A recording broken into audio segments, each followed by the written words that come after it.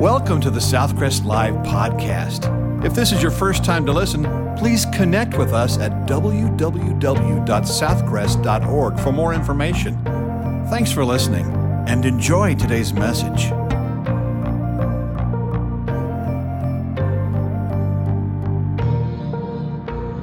And always a pleasure to be back with you guys. Hey, if you have your Bible, go ahead and turn to the book of 1 Samuel. 1 Samuel, we're going to be in chapter 17. 1 Samuel 17. As he just mentioned, we're taking a pause on our series called The Book, and we're doing a little mini-series called Standing on Their Shoulders. And last week, we looked at the Apostle Paul, and today we're going to look at David. Now, I know David did not have a spotless record, but newsflash, there's only one perfect person in the Bible, and his name is Jesus.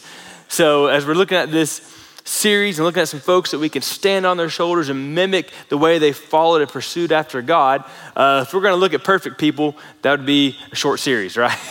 So looking at David today, 1 Samuel chapter 17. There's a movie called Mary Poppins Returns, and it is basically the sequel to the original Mary Poppins. And if you're like me, I normally don't love it when they remake an old classic like that, but I actually really like Mary Poppins Returns. And you can judge me if you want, that's okay.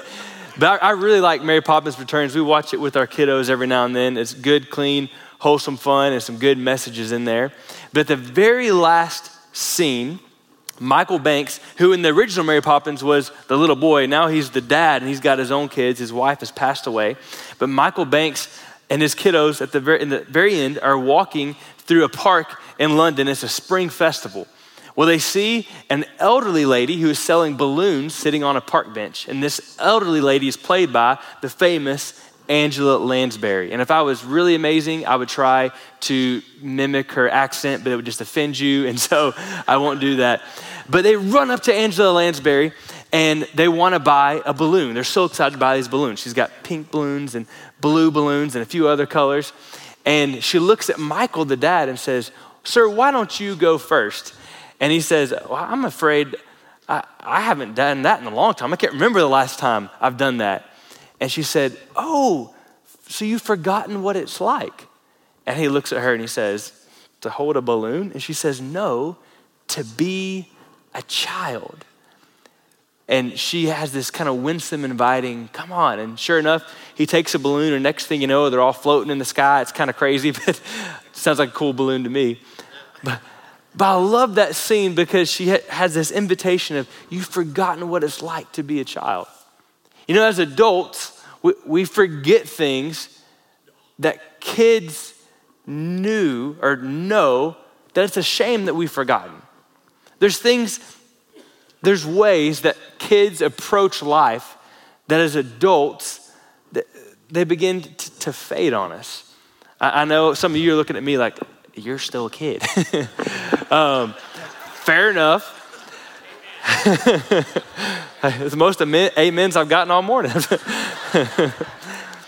I think about, in comparison, our 3-year-olds with twin 3-year-olds and their wonder for life. They're like, we saw a dragonfly yesterday and you would have thought we were at Disney. Like just, wow, it's amazing. This wonder for life.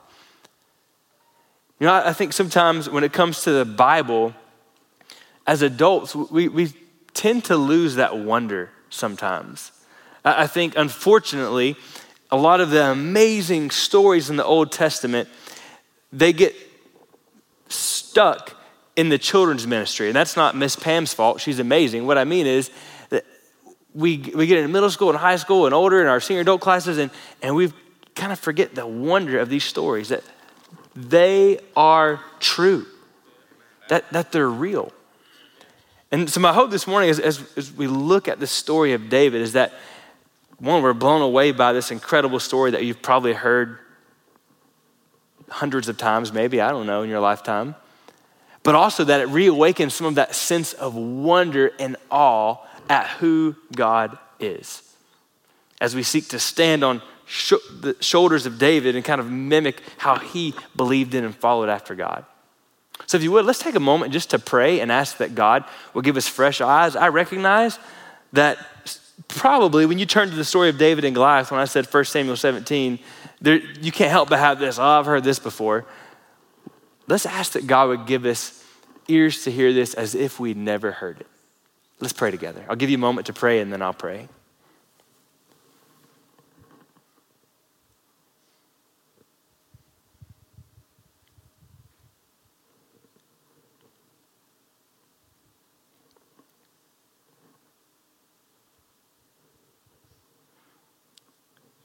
God, it's good to pause and just be quiet and be aware of your presence. Lord, thank you for the reverence for which this church has in regard to your word.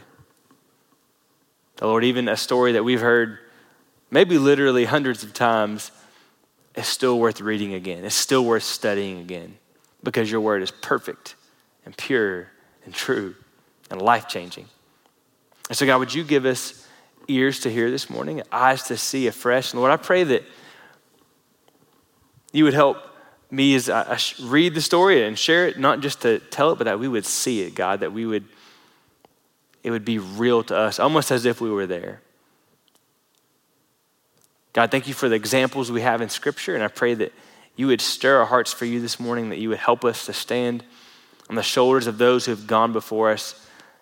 Lord, not just for respect and honor, but to learn and to be more like you and to grow closer to you and to live for your glory. It's in your wonderful name that we pray. Amen. If you would, I'm going to begin in verse 1, and we're going to read the majority of this story. And just so you kind of, if you're like me, you like to have a plan, or want to know what the plan is at least. So we're going to spend some time walking through this story, a good bit of time, and just kind of enjoying the story, reading it as it is. It's an amazing narrative. And then as we finish, we'll see 3 truths that we must not miss from this story. So you're welcome to write things down along the way, but I promise you, as we finish the story, we're going to see 3 truths. And really, with the story, the best way to do it is see it all in its totality and then say, hey, what are the takeaways? Almost like when you're a kid and you read a story and the teacher finishes and says, what's the moral of the story, right? So we want to make sure we get to the end. So with that said, chapter 17, verse 1. The Philistines gathered their forces for war at Soko in Judah and camped between Soko and Azekah in Ephes-dammim. Saul and the men of Israel gathered and camped in the valley of Elah. Then they lined up in battle formation to face the Philistines. The Philistines were standing on one hill and the Israelites were standing on another hill with a ravine between them. Then a champion named Goliath from Gath came out from the Philistine camp. He was 9 feet 9 inches tall and wore a bronze helmet and bronze scale armor that weighed 125 pounds. There was bronze armor on his shins, and a bronze javelin was slung between his shoulders. His spear shaft was like a weaver's beam, and the iron point of his spear weighed 15 pounds. In addition, a shield bearer was walking in front of him. So get the scene. This is not to knock on modern warfare, but this is not guys maybe huddled in some sort of trailer offsite flying a drone. This is man-to-man combat. They're lined up on one side of the hill and on the other side is the Philistines. And in they're gonna meet in this ravine. They're gonna come down and meet in what should be, at least in their minds at this point, a bloodbath. This is man-to-man, sword to sword, spear to shield, tripping over bodies, blood getting splattered on you. This is serious, cold-blooded war. And as they stand there, the champion Goliath comes out. He's a champion. So it's not just that he's big and so he's intimidating. It's that he's experienced. It's not just like, oh, he's a big, lovable teddy bear and he's a big guy. No, he's a huge mammoth of a man and he's a war champion. If you went to his house, he would have the medals, the records of all the wars he had won. And he's armored up. His coat of mail, so basically the jacket of armor he's wearing, probably weighed as much as some of these young Israelite soldiers. 125 pounds. They're looking at him and saying, his armor weighs as much as I do. How are we going to stand a chance? And it's not just that he looks intimidating. The things he says are terrifying. Verse 8, it says, he stood and shouted to the Israelite battle formations.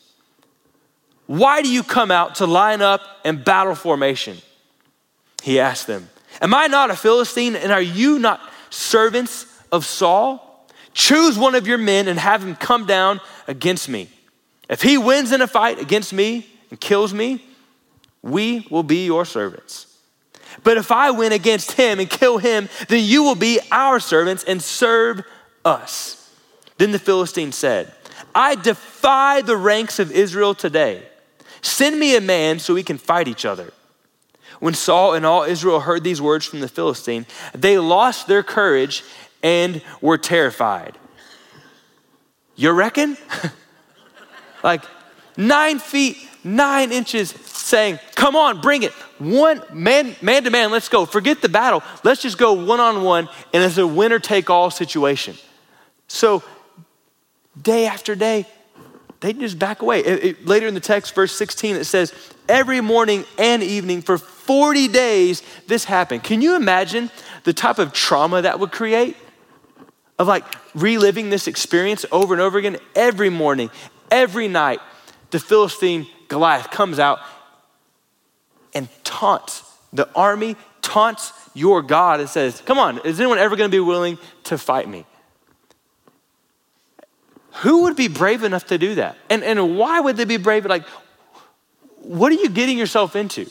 How can Israel even have a chance with Goliath on the Philistine side? Like, there's no chance that one little guy from Israel can go and take on Goliath. No way. While this is going on for 40 days, 40 nights, over and over again, the text tells, it kind of gives us this other scene, so to speak. The camera shifts and tells us about a boy named David. Now, if you know 1 Samuel, we'd already been introduced to David, but the author almost speaks of David as if we're hearing about him for the first time. And he says, David was a shepherd boy.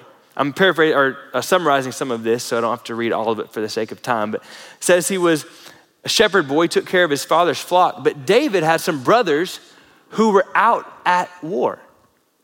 And one day, Jesse, David's dad, said, hey, I want you to go check on your brothers. Take some provisions, take some food, take some cheese. Apparently they liked queso, they were good Texans. And go check on your brothers. I have a feeling if Jesse had known what would transpire, he may not have sent his youngest son. He may not have sent David. Verse 21 of chapter 17, it says, David arrived at the perimeter of the camp as the army was marching out to its battle formation, shouting their battle cry. Israel and the Philistines lined up in battle formation, facing each other. David left his supplies in the care of the quartermaster and ran to the battle line. When he arrived, he asked his brothers how they were. While he was speaking with them, suddenly the champion named Goliath, the Philistine from Gath, came forward from the Philistine battle line and shouted his usual words, which David heard. When all the Israelite men saw Goliath, they retreated from him terrified. And I don't blame them. Like, in their minds, nothing has changed. Yeah, Goliath keeps taunting us, and we still have no answer. Last time I checked, we don't have someone 9 feet 9 inches. It's not going to work. Previously, an Israelite man had declared, do you see this man who keeps coming out? He comes to defy Israel. The king will make the man who kills him very rich and will give him his daughter. The king will also make the family of that man's father exempt from paying taxes in Israel. David spoke to the men who were standing with him. Hey, what will be done for the man who kills that Philistine and removes this disgrace from Israel? Just who is this uncircumcised Philistine that he should defy the armies of the living God? Whoa. Here's a change of pace. I can't help but think that when David says this, that the guys around him are like, shh, hey, who do you think you are? Like, you're just a shepherd boy that's bringing some queso to your brothers. Like, what are you doing? And I kind of wonder the same thing. Like, did he not get a good look at Goliath? Maybe the way the hills were, like Goliath seemed little because he was far away. Did he not see that who Goliath is? Goliath is a mammoth of a man. And David's over here talking what we would call talking trash, right? Like talking smack. Man, who does this guy think he is? I can't help but think that the men around David said, David, who do you think you are? What are you doing? The troops told him about, verse 27, the troops told him about the offer, concluding, that is what will be done for the man who kills him. David's oldest brother, Eliab, listened as he spoke to the men, and he became angry with him. So you can see Eliab pull David over. And, why did you come down here? He asked. Who did you leave those few sheep with in the wilderness? I know your arrogance and your evil heart. You came down to see the battle. Just imagine for a second if we had never heard this story. If we had never heard this story, we would probably think that Eliab is right. What other business does a little shepherd boy have doing running up to the battle line and talking smack to Goliath when the rest of the Israelite army is scared to death? Eliab says, little brother, what are you doing here? Go back to take care of your sheep. You don't have many sheep, by the way. He says you have a small flock, so you're not that important. You're not that impressive. You go take care of them. Leave the fighting to the real men. He says, I know your arrogance, your evil heart. You just wanted to see a bloodbath. So just go back. Because David, no one can stand against Goliath. Why do you think we've been frozen in fear for 40 days? Morning and night. He comes out, he taunts us, and we're not going to do anything because no one can do anything, David. So just get out of here. You're just rubbing it in that you're here trying to watch this. Verse 29. What have I done now? Protested David. It was just a question. Then he turned from those beside him to others in front of him and asked about the offer. The people gave him the same answer as before. What David said was overheard and reported to Saul. So he had David brought to him. David said to Saul, don't let anyone be discouraged by him. Your servant will go and fight this Philistine. But Saul replied, you can't go fight this Philistine. You're just a youth. He's been a warrior since he was young. David answered Saul, your servant has been tending his father's sheep. Whenever a lion or a bear came and carried off a lamb from the flock, I went after it, struck it down, and rescued the lamb from its mouth. If it reared up against me, I would grab it by its fur, strike it down, and kill it. Your servant has killed lions and bears. This uncircumcised Philistine will be like one of them, for he has defied the armies of the living God. Then David said, the Lord who rescued me from the paw of the lion and the paw of the bear will rescue me from the hand of this Philistine. Saul said to David, go and may the Lord be with you. I don't know for a fact, but I think Saul maybe thinks David's a little crazy here. I think my dad sometimes says the phrase, Lord bless you. And I almost feel like that's what Saul's saying here. Lord bless you. Like, good luck with that. Yeah, David, okay, you've killed some bears, some lions, but this is a man who's trained for battle. He's trained to kill humans, not just to steal sheep. And he's covered in armor. How is David going to have a chance? I think Saul's question is totally fair. How is little David going to take on Goliath? How could there be hope for him?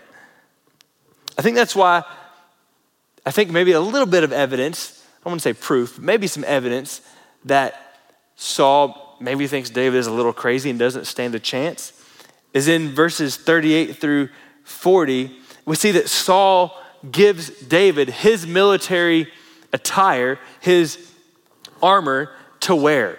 Now, of course, you know, it was too big, didn't fit David. He says, I'm not used to this. I can't wear this. But I think Saul was willing to let David try it on and wear it because he figured, I'm going to get it back.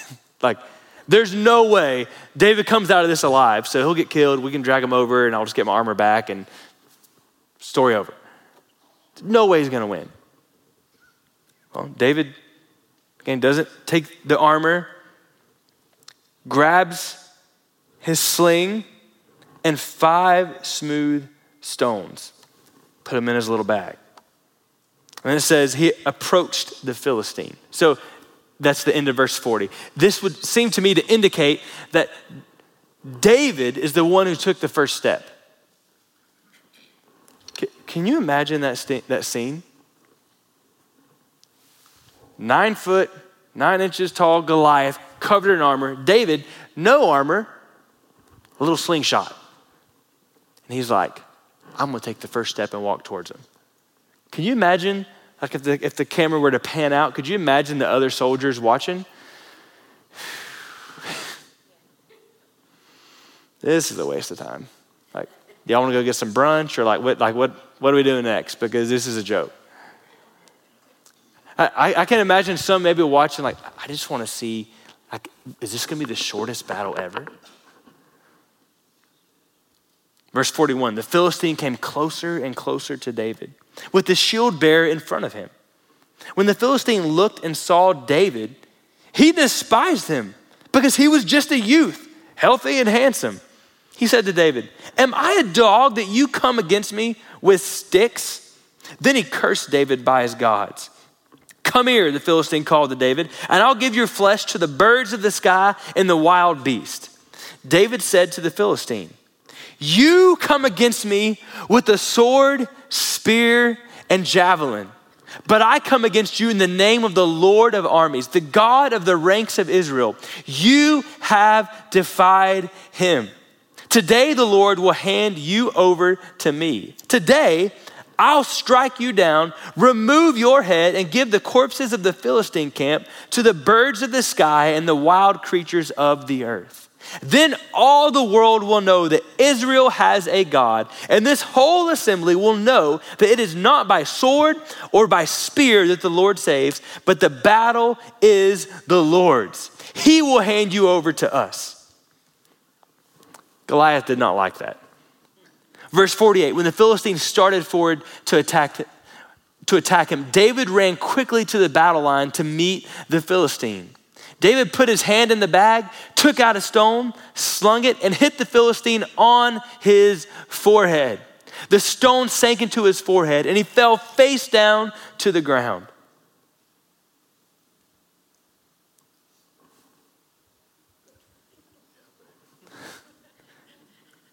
David defeated the Philistine with a sling and a stone. David overpowered the Philistine and killed him without having a sword.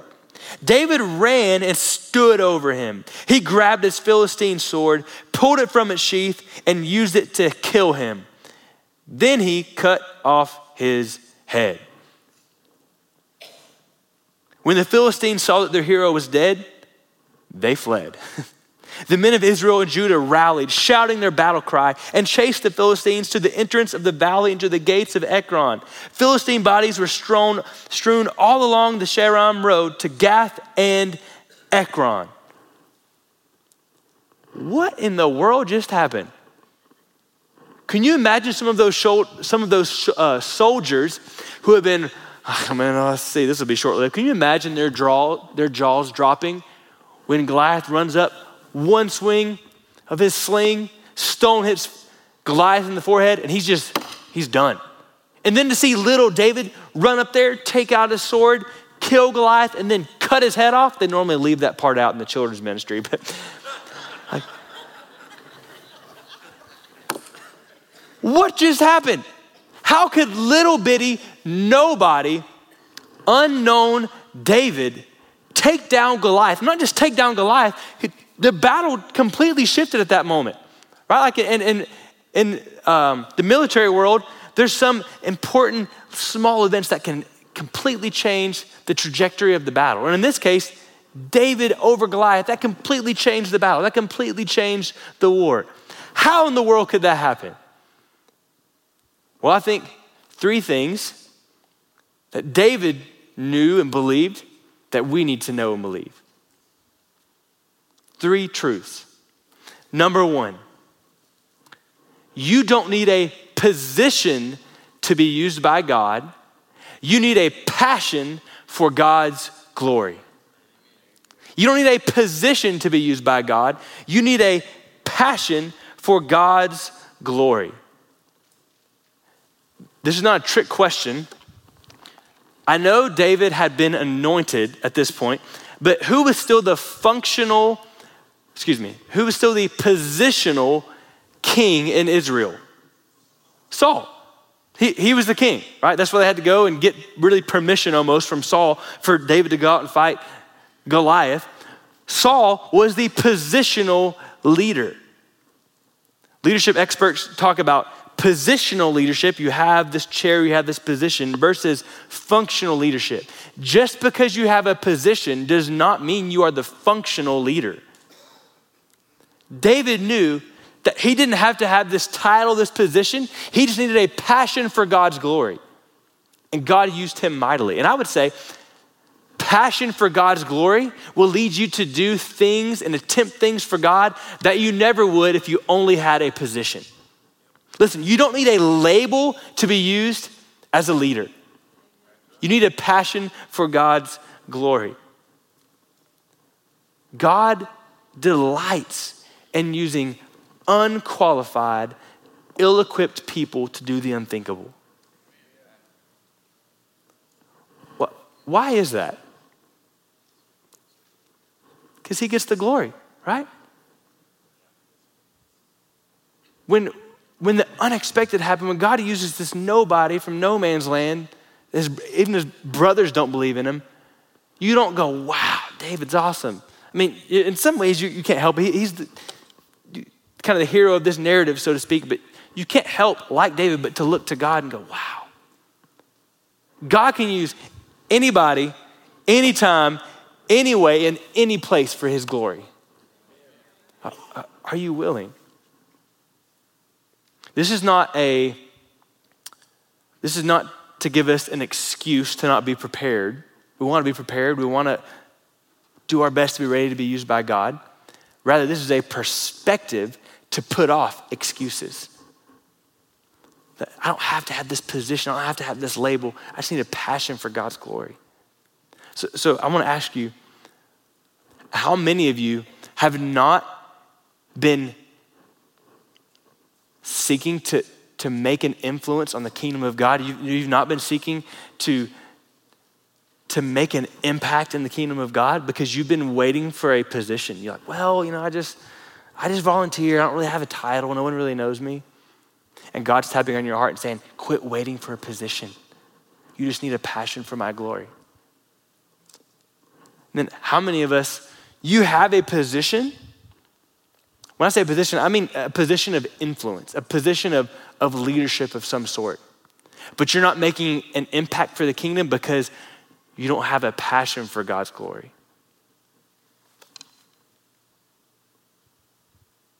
I almost missed that. I had a little trouble going to sleep last night. I'm like Pastor David, we both kind of like to review our messages the night before. And I was like, man, something didn't seem settled. And as I laid there, I realized I've been focusing on, you don't have to have a position. But then I realized so many of us have positions, we just lack passion for his glory. So I want to ask you, if you're realizing, man, maybe I'm not making an impact, and I'm not being used by God because I don't have that passion. If I'm honest, I don't know what else to tell you but to ask God to give it to you. Only he can transform our hearts so where we don't live for our glory but for God's glory. I think the only encouragement I can give you is, God, would you change my heart? Would you give me a passion for your glory, for your name, for your renown, that people would see how amazing you are, not how awesome I am or this world is. But God, help me have a desire for people to know that you're bigger, you're better than anything or anyone that this world has to offer. Give me a passion for you. Not for myself, but for God. See, I think that's similar to the second thing Paul knew. Not Paul, sorry, that was last week. David knew. Giant slayers aren't self-confident, they are God-confident. Giant slayers aren't self-confident, they are God-confident. When I say giant slayers, what I mean is people who grow in their relationship with God, they live boldly in their relationship with God, and they seek to make his glory and kingdom known. They want others to know God. They want to push back the darkness with the light of God. Push back the hopelessness with the hope of God. That's what I mean by confidence. Giant slayers aren't self-confident, they are God confident. See, real confidence, true confidence doesn't come from thinking you have ability. It's realizing that God has ability to do anything. And you focus on him and what he can do. See, that was what David did.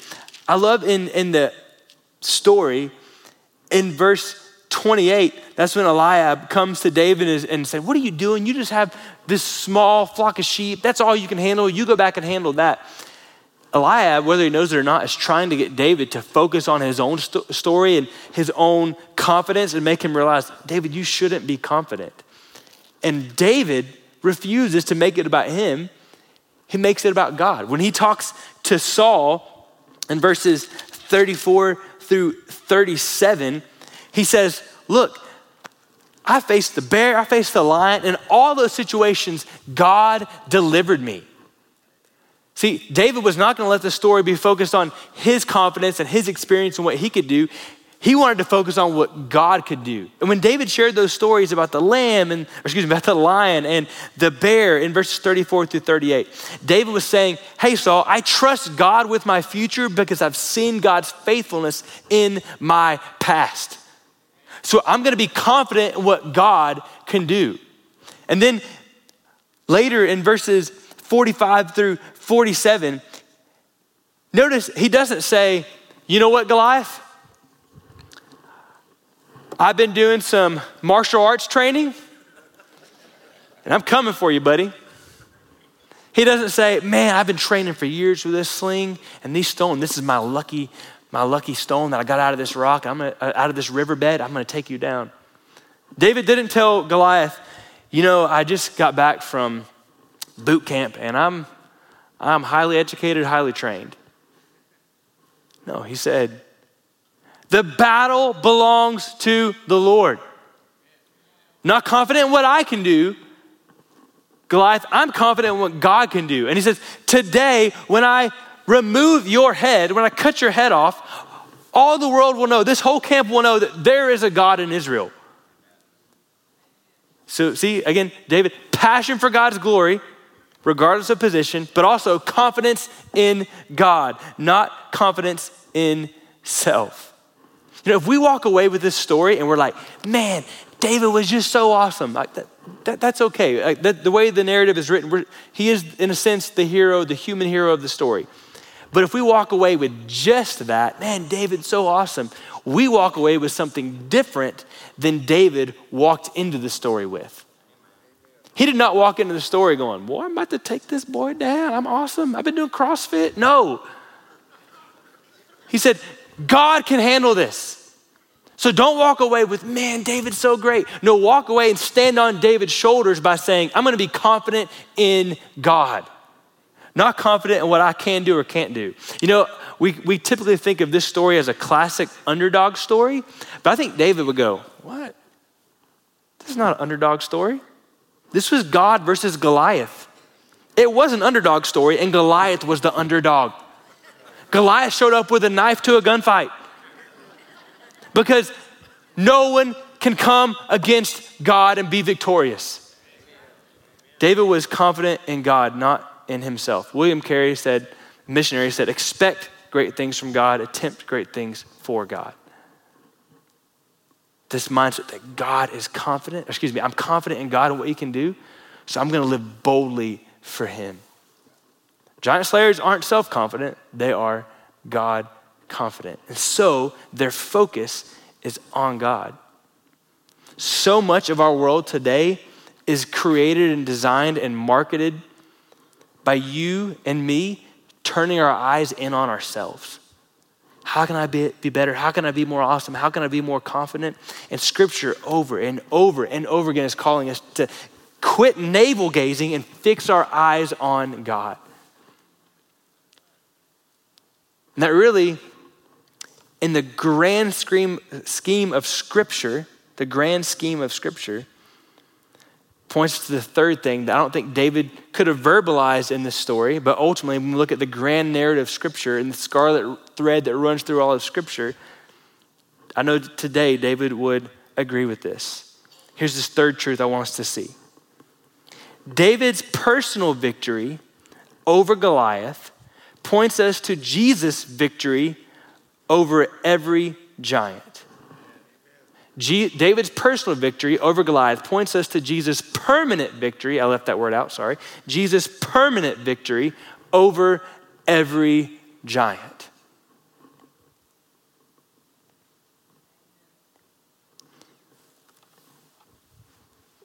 If you read the rest of the story, David, while a pretty incredible leader, he was terribly sinful. Made some big mistakes. David eventually died, and that was the end of his story. As much hope as David brought to the people of God, when he died, the hope that he had carried on his shoulders just died with him. It laid in the grave. Because once David died, he couldn't keep leading. Many years later, after David died, in the same town that King David was born, Jesus Christ, the God-man, was born in Bethlehem. And Jesus came not to fight a 9-foot, 9-inch giant. Jesus came to fight the most terrible giant the world has ever known. A 3-headed monster named Death, Satan, and Sin. And when Jesus came, he didn't pick up a sword, he didn't pick up a slingshot and a stone. Jesus, no, rather, picked up a cross. And he carried that cross, bearing our sin, bearing our shame, taking on himself the punishment that we deserve. He carried that cross to the point of death. He was buried in a grave. And to the world, it looked as if the hope that Jesus had carried, like David, had been buried with Jesus and that the hope was over. But then 3 days later, to the shock of everyone but heaven, Jesus rose again to live victorious, conquering death, sin, and Satan. Now holding the keys victoriously. The victor, the conquering king. And Jesus cannot die again. So the hope that lives and reigns with him lives forever. So we don't hope in a man and hoping one day things will be okay. No, we know for certain that all things will be made new, that we do have hope because Jesus is alive and forever reigning. He is our conquering king. He is our hope. See, in the story of David, his victory brought himself riches. In the story of Jesus, his victory brings his children riches. What do I mean? Riches of grace and mercy and hope and love and forgiveness and purpose and pleasure in him. He is our victor.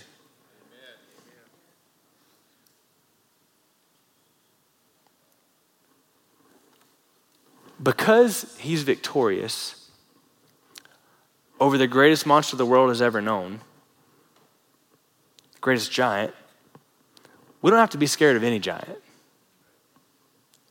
By the way, I'll just be remiss if I didn't point this out. In the story, Goliath, I'll get it straight in a second. David knocks down Goliath with the stone, takes him out, he's down for the count, and then comes up and cuts his head off with the sword, and then he's done forever. Jesus, I think it's a helpful picture. Jesus took Satan out with the cross, but when Jesus comes again as the conquering king, not as the suffering servant, when he comes again, with the word of his mouth, he will sever Satan's head, and Satan will be banished to hell forever. That day is coming. Until that day comes, we face giants. But as I said a second ago, no giant should we be scared of as children of God if Jesus has proved that he's conquered Satan, sin, and death. No giant is too big for him. So the moral of the story is not, all right, now I am gonna go and take down whatever this giant is. Anxiety, depression, struggles at work, this family situation, temptation. I'm gonna go and do this. No, that's not the point. That's not what David walked away with. The point is God can take down any giant. God can take down anything I'm facing, and he's proven it because he's conquered death, Satan, and sin. He is the victor.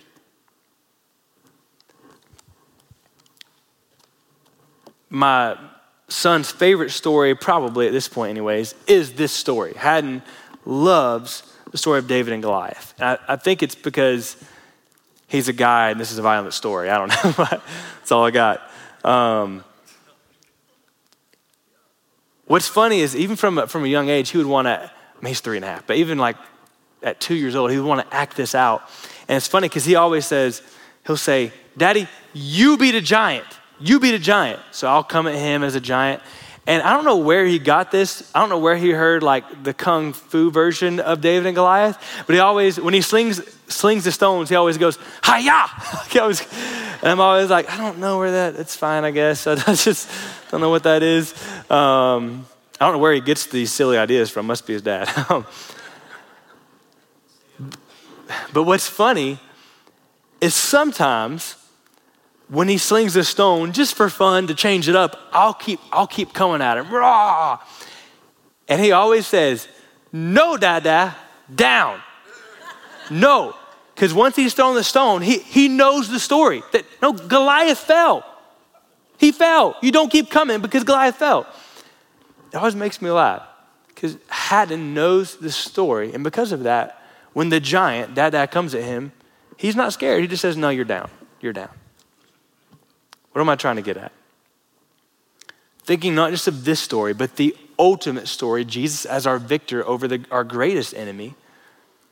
How many of us need to live our lives as though we know the story? So many of us, Satan and his demons come at us, and even just life comes at us, and it intimidates us and scares us, and we tend to back away. Oh man, this is gonna get me, this is gonna take me down, whatever it may be. When in reality, we should be saying, no, life, no self-talk who's trying to discourage myself. No, Satan, I know the story, Jesus wins. So you can get down. I'm gonna live in hope and victory, and I'm gonna live boldly because I know the victor. See, we throw stones, believers, not by, I'm gonna be more awesome, I'm gonna try harder. No, we throw stones at the giant by remembering the story that Jesus is our champion. He is the victor. As we close this morning and enter a time of response in a minute, I want you to consider just these few things. Remember, you don't need a position to be used by God, you need a passion for God's glory.